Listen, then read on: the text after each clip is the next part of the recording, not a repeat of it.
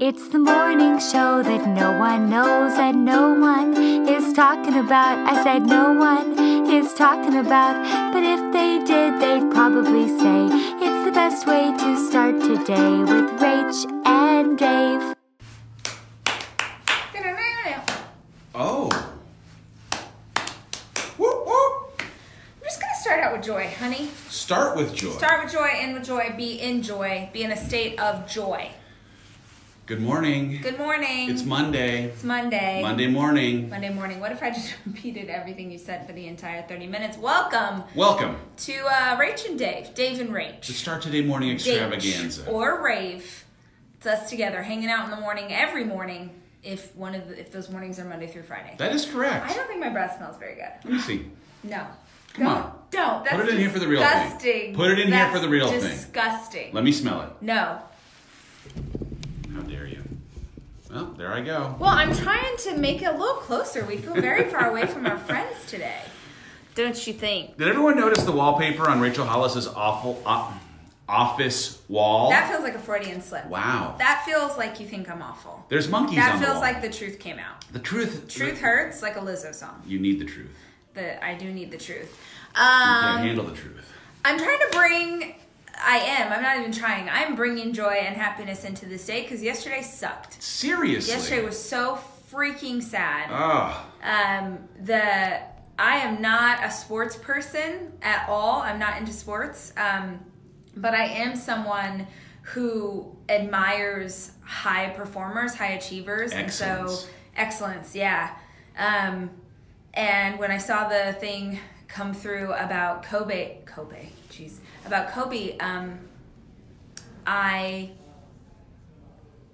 I did that thing. Maybe you guys did that thing where you're like, that it's not. Can't be real. It's a fluke. It's a lie. Can't be It's real. a hoax. Yeah.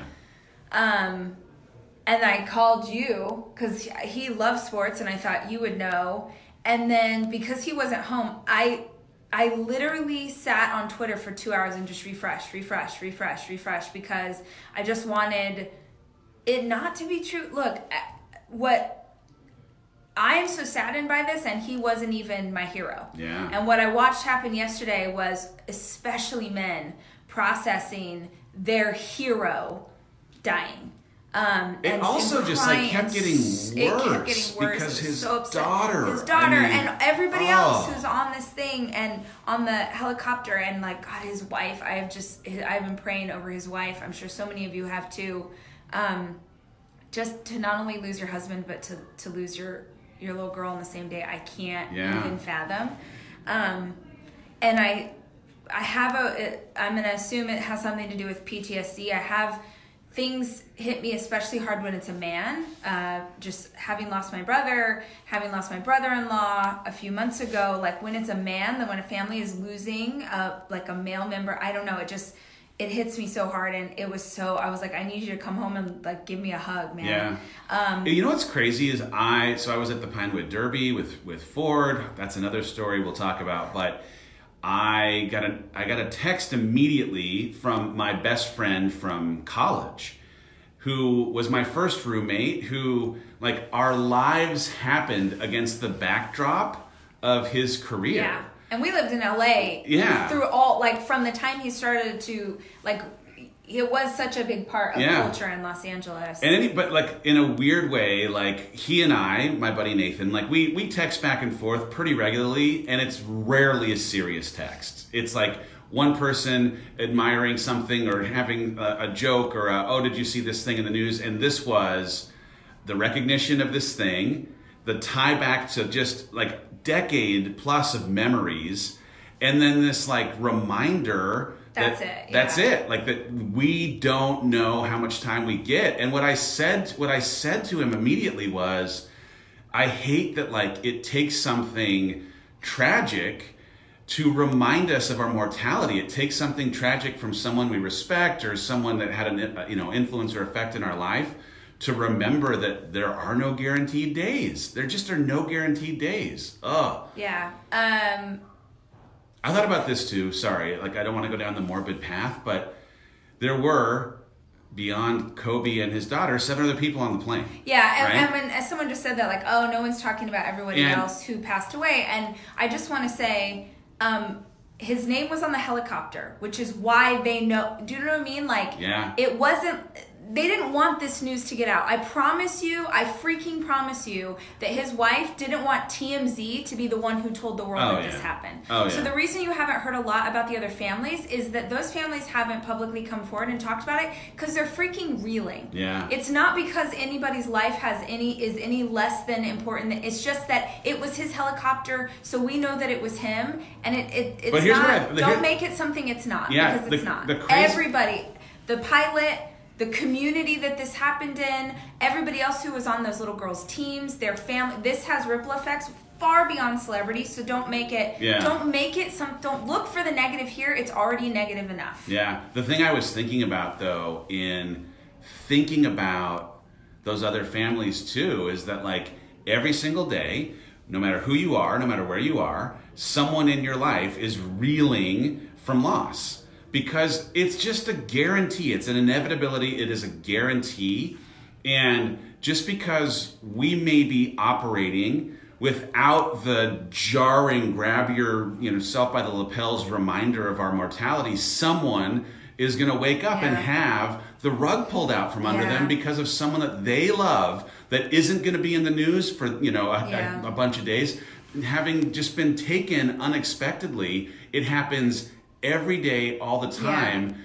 And I wish there were a way, like, I don't want it to be a thing that ends up being like it can either pull you down or it can be motivating in some ways to truly live the very most and best out of your life. Because if you start to get overwhelmed by this reality that you're going to die, everyone you love is going to die, it can feel morbid or overwhelming. But also it can be motivating. It can be something that hopefully makes you feel like, man, I don't want to take for granted the fact that I woke up this morning. I think that when I will never forget the day that my brother died, and I was 14, but I think if you've lost someone and it's super unexpected like that, if you all have ever experienced this, there is this unreality of like our entire family was just decimated. And for everybody else, it's just a Monday. And that is one of the hardest things to grapple with. And if you talk to people who have experienced real grief, they will say this of like, you part of the anger comes from like, how are you guys going to Starbucks right now? How are you just having a Tuesday, a Friday? My world's over, you're having a Friday. What I keep thinking about, and I'm trying to figure out how to write a post about this idea, is like, I don't know who says this quote, but it's this beautiful quote of, the problem is you think you have time. The problem is you think you have time. And I just keep thinking about the fact that what it took for him to be at the level he was at, like that level of excellence, required so much time and dedication. And I obviously I don't know him at all, but I would guess that there would be, like many of us do, where you think, let me just do this thing and then I'll get to that thing. Yeah. Someday, I don't know if you all have ever heard any stories about someone who, someone in our family who worked so hard worker, working to get retired, retires the weekend after he retires, has a heart attack, and he's gone. And for all of those years, he kept telling his wife, baby, as soon as I retire, we're going to travel the world. As soon as I retire, we're going to go on that vacation. As soon as I retire, we're going to spend more time. Like, we all think that we have time. And you don't know. And so I understand what you're saying, that it could very easily start to feel like this morbid thing, but I don't think it's morbid. I think it's empowering. Yeah. For real, no BS. If this was your last day, if this is it, what would you do? If tomorrow you're gone, are you happy about the way you're living today? Right now, today. Did you hug your babies? Did you play a board game? Would you be happy that you spent more time on the conference call? Like, what if this is it? And if you could live every single day with that kind of intention of like, we don't know, and so dang it, I'm going to take advantage of this. I'm going to like soak every single second of joy and energy and life and bring happiness and not freaking care about someone cutting me off in traffic because it does not matter, and like smooch your honey and wear soft pants.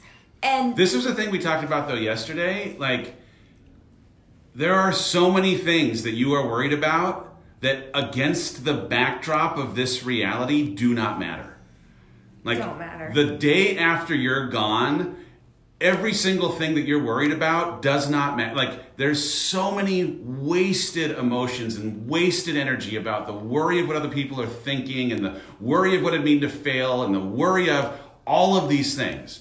And like, to me, I get the clarity. We got the clarity. We're sitting in our chairs having this conversation. Like, you get the gift of clarity of how little so many of the things that we worry about actually mean and actually matter when something like this happens.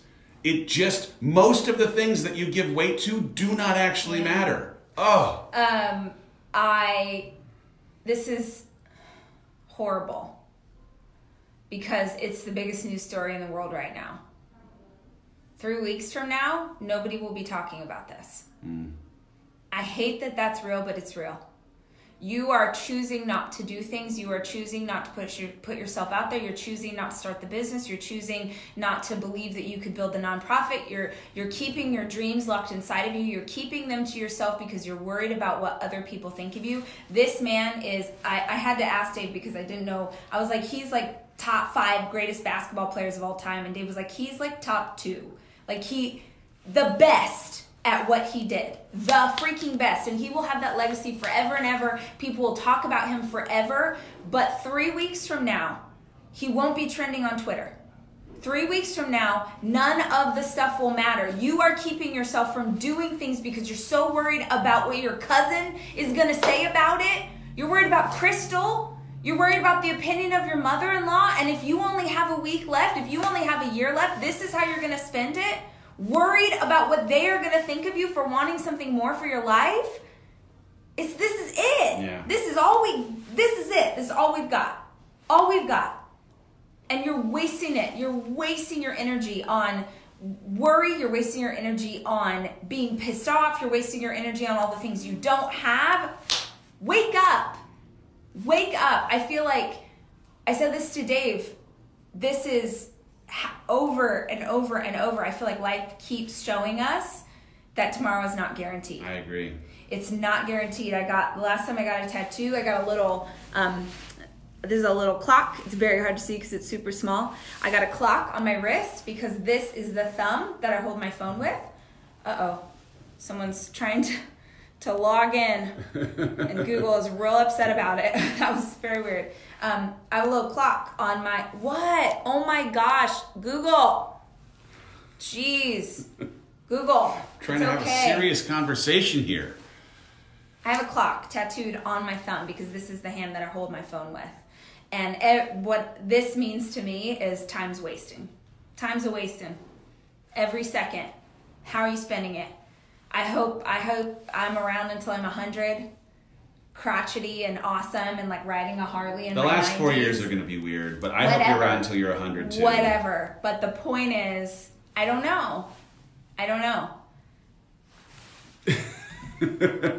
We have gotten 4 notes about someone it's like for sure our someone on the team is trying to log into Google. They're trying to ruin this dang moment about mortality motivation. I'm not angry because come on. It doesn't matter. Meanwhile, pivot.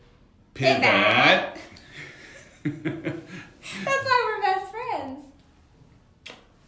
It is your breath. I'm joking. I couldn't smell. Yesterday, Fort Hollis had our first Pinewood Derby race. Now, if you're not familiar with Cub Scouts, good news. I'm a Cub Scout dad. I'm not familiar with Cub Scouts yet either. I know literally nothing about Cub Scouts. And the idea of preparing for anything, be it a camp out, be it racing cars down a track, these are things that are foreign to me, but They set a date on the calendar, tell the kids in the troop, we are going to have a race, and Ford Hollis is here for it. He is so ready. He is committed to making the greatest car. He has a confidence that is a superpower. And we get the equipment. He built this car. He painted this car. He put the logos on this car. He put the numbers on this. He is ready to go. And all I'm thinking is, dang it, I hope this car qualifies for this race because I know nothing about Pinewood Derby. We get to the race. The guy takes the car from us as we are signing in, and he makes this look and I'm like, uh-oh, is it street legal? Are we going to be able to race? And he puts it on the scale, and he's like, you're good to go. And I'm like, we made it. Yep, I got a text. Honey, we're in. We're in the race. We're in. The green bomber is in the race. It's going to be amazing. So Ford is levitating. He pulls me aside. He's like, Dad, I am so excited that I got to do Cub Scouts. This is the greatest thing ever. I am so happy about Cub Scouts. And you're thinking, and I'm thinking, Dad of the Century. Yes, I am where's the trophy? I'm ready to take home Dad of the Century trophy. And then we get to the first heat. And what I didn't realize with the look that the checker-inner was giving me, he was holding the car and was like, this car is too light. He was holding the wheels and he was like, you didn't sand the tires. He was looking at the flare we made. It had spoilers coming out from the side and an engine that was on the top. This is not aerodynamic. So Ford, 3, 2, 1, he's electric. He's levitating. When I say last place, I don't mean by a nose. I mean car 1, car 2, car 3. By an elephant's nose? Car 4. It was the farthest fourth place finish that you could possibly get. And only because I was keeping track, it was the slowest car of all 87 vehicles that were driven at that Pinewood Derby race yesterday. And immediately he shut down. He was like, I do not want to be here anymore. I'd like to go home. And I was like, can't go home. He's holding back tears. I'm like, we are here to learn about sportsmanship and how to cheer for people when we don't want to. We are here to learn how to post. Go read Dave's post on Instagram about it. It's really beautiful. We're here to try and learn how to be stronger next time by learning from people who've done it better. And then he started crying and was insistent on leaving. And we sat, and the message is, here's the message. Read the post, but he thought he was there. He thought the objective of the day, he thought the reason he was there was to win. And the objective truly of this exercise, I can see, was for him to learn how to lose well. The opportunity for him to fail at a thing that he had convinced himself he was going to be great at, so that in failing, he'd learn how to be better at making a dang car next time. Yeah, he came home and I told him, he was like, well, I lost. And I said, well, of course you lost. It was your first time. Nobody wins the first time. You have to lose, and you have to then understand why you lost, and change some things. The next time you try again, and you get a little bit better, and the next time you try again, and you get a little bit better. I was talking to our trainer this morning, was saying his daughter had a competition, and it didn't go the way that they wanted, and I was like, have they won first place yet? And he said, no, not yet. And I was like, my gosh, it's going to be so much sweeter when they do. I would way rather for my kids to experience 10 losses before they ever get a win, because A, that win is so much sweeter than it ever would be if they got it first time out of the gate. Yeah. And B, they've also now learned this is how it goes, right? I'm going to fail a few times in the pursuit of this thing that I want, and then I'm going to keep getting better, and then finally it's going to be worth it. Jackson, the first time Jackson auditioned for the play, same thing. Horrible. And Did not get the part. No, it was so bad. He was so bad, and he cried so hard, and I felt so bad for him. And I was like, buddy, there's going to be a day where you are going to come back. You will have practiced, you will have worked on it, and you will get the lead. And you will remember this moment. You will remember how hard you worked. And not only that, but you will remember, and you will be able to go back to other kids who feel the way you feel right now. And you'll be able to encourage them and be like, hey, man, I was there too. this is what it looks like. It's going to be okay. So there's a lesson more than in anything, my lesson, my hope, my wish for anyone who's listening who absolutely thinks that it's their responsibility to keep their kid from feeling disappointment when it comes to a Pinewood Derby, running in an election, doing the audition for the play. It is not your responsibility to keep them from failing. Yeah. It's your opportunity. What's that movie? Inside Out. Go watch Inside Out. Yeah, that's a great movie. But your impulse, your instinct as a parent is to protect them. And I promise you, you are not preparing them. You may be protecting them short term, but you're not preparing them for a world that 100% will not give them the kind of protection that you are affording them as a child when they become an adult. And certainly, more than anything, it might frame for them failure as an indictment on themselves if they feel like they either, one, can't do it by themselves. Oh, I can't do things by myself. I don't want to try to do it. Or if I fail, that means that I'm bad. No. Also, same goes for you. Oh, yeah. This applies to adults. Man. Go do something that you can fail at. It wasn't easy. It stunk. I was not enjoying because I knew. The thing is, I knew going in, he said he wanted to try and do this by himself. I wanted to encourage him to do it by himself. Every other kid who's been there has been a scout longer than him. I knew walking in, we're not going to win this race. I tried to front load him to a certain extent to make sure that his little fragile heart didn't get totally broken. But guess what? It wasn't my job to even do that. It was my job to be there to support him and show him in the lesson of failing that there's an opportunity to grow. What a gift. That is the point of trying something that you can't do. Growing. All right. My book is due at the end of the week. Your book is due at the end of the week. So I gotta write. All week long. I gotta write a lot of words. Send prayers, y'all. Wrap me in prayers for all the good ideas and notes and wisdom and funny stories for you guys for the next book. And we will see you here tomorrow. See you tomorrow. Hey guys, thank you for listening to the Start Today Morning Show podcast. If you want to actually see the episodes, make sure you tune in the morning every weekday, 8 a.m. Central on Facebook and Instagram on basically every channel we have. Our theme song is from Sarah Sunshine. Follow her at The Sarah Sunshine. Our executive producer is Cameron Berkman. The show is produced by Chelsea Harfouche and Kevin Westlake, with production help from Nicole Fisher.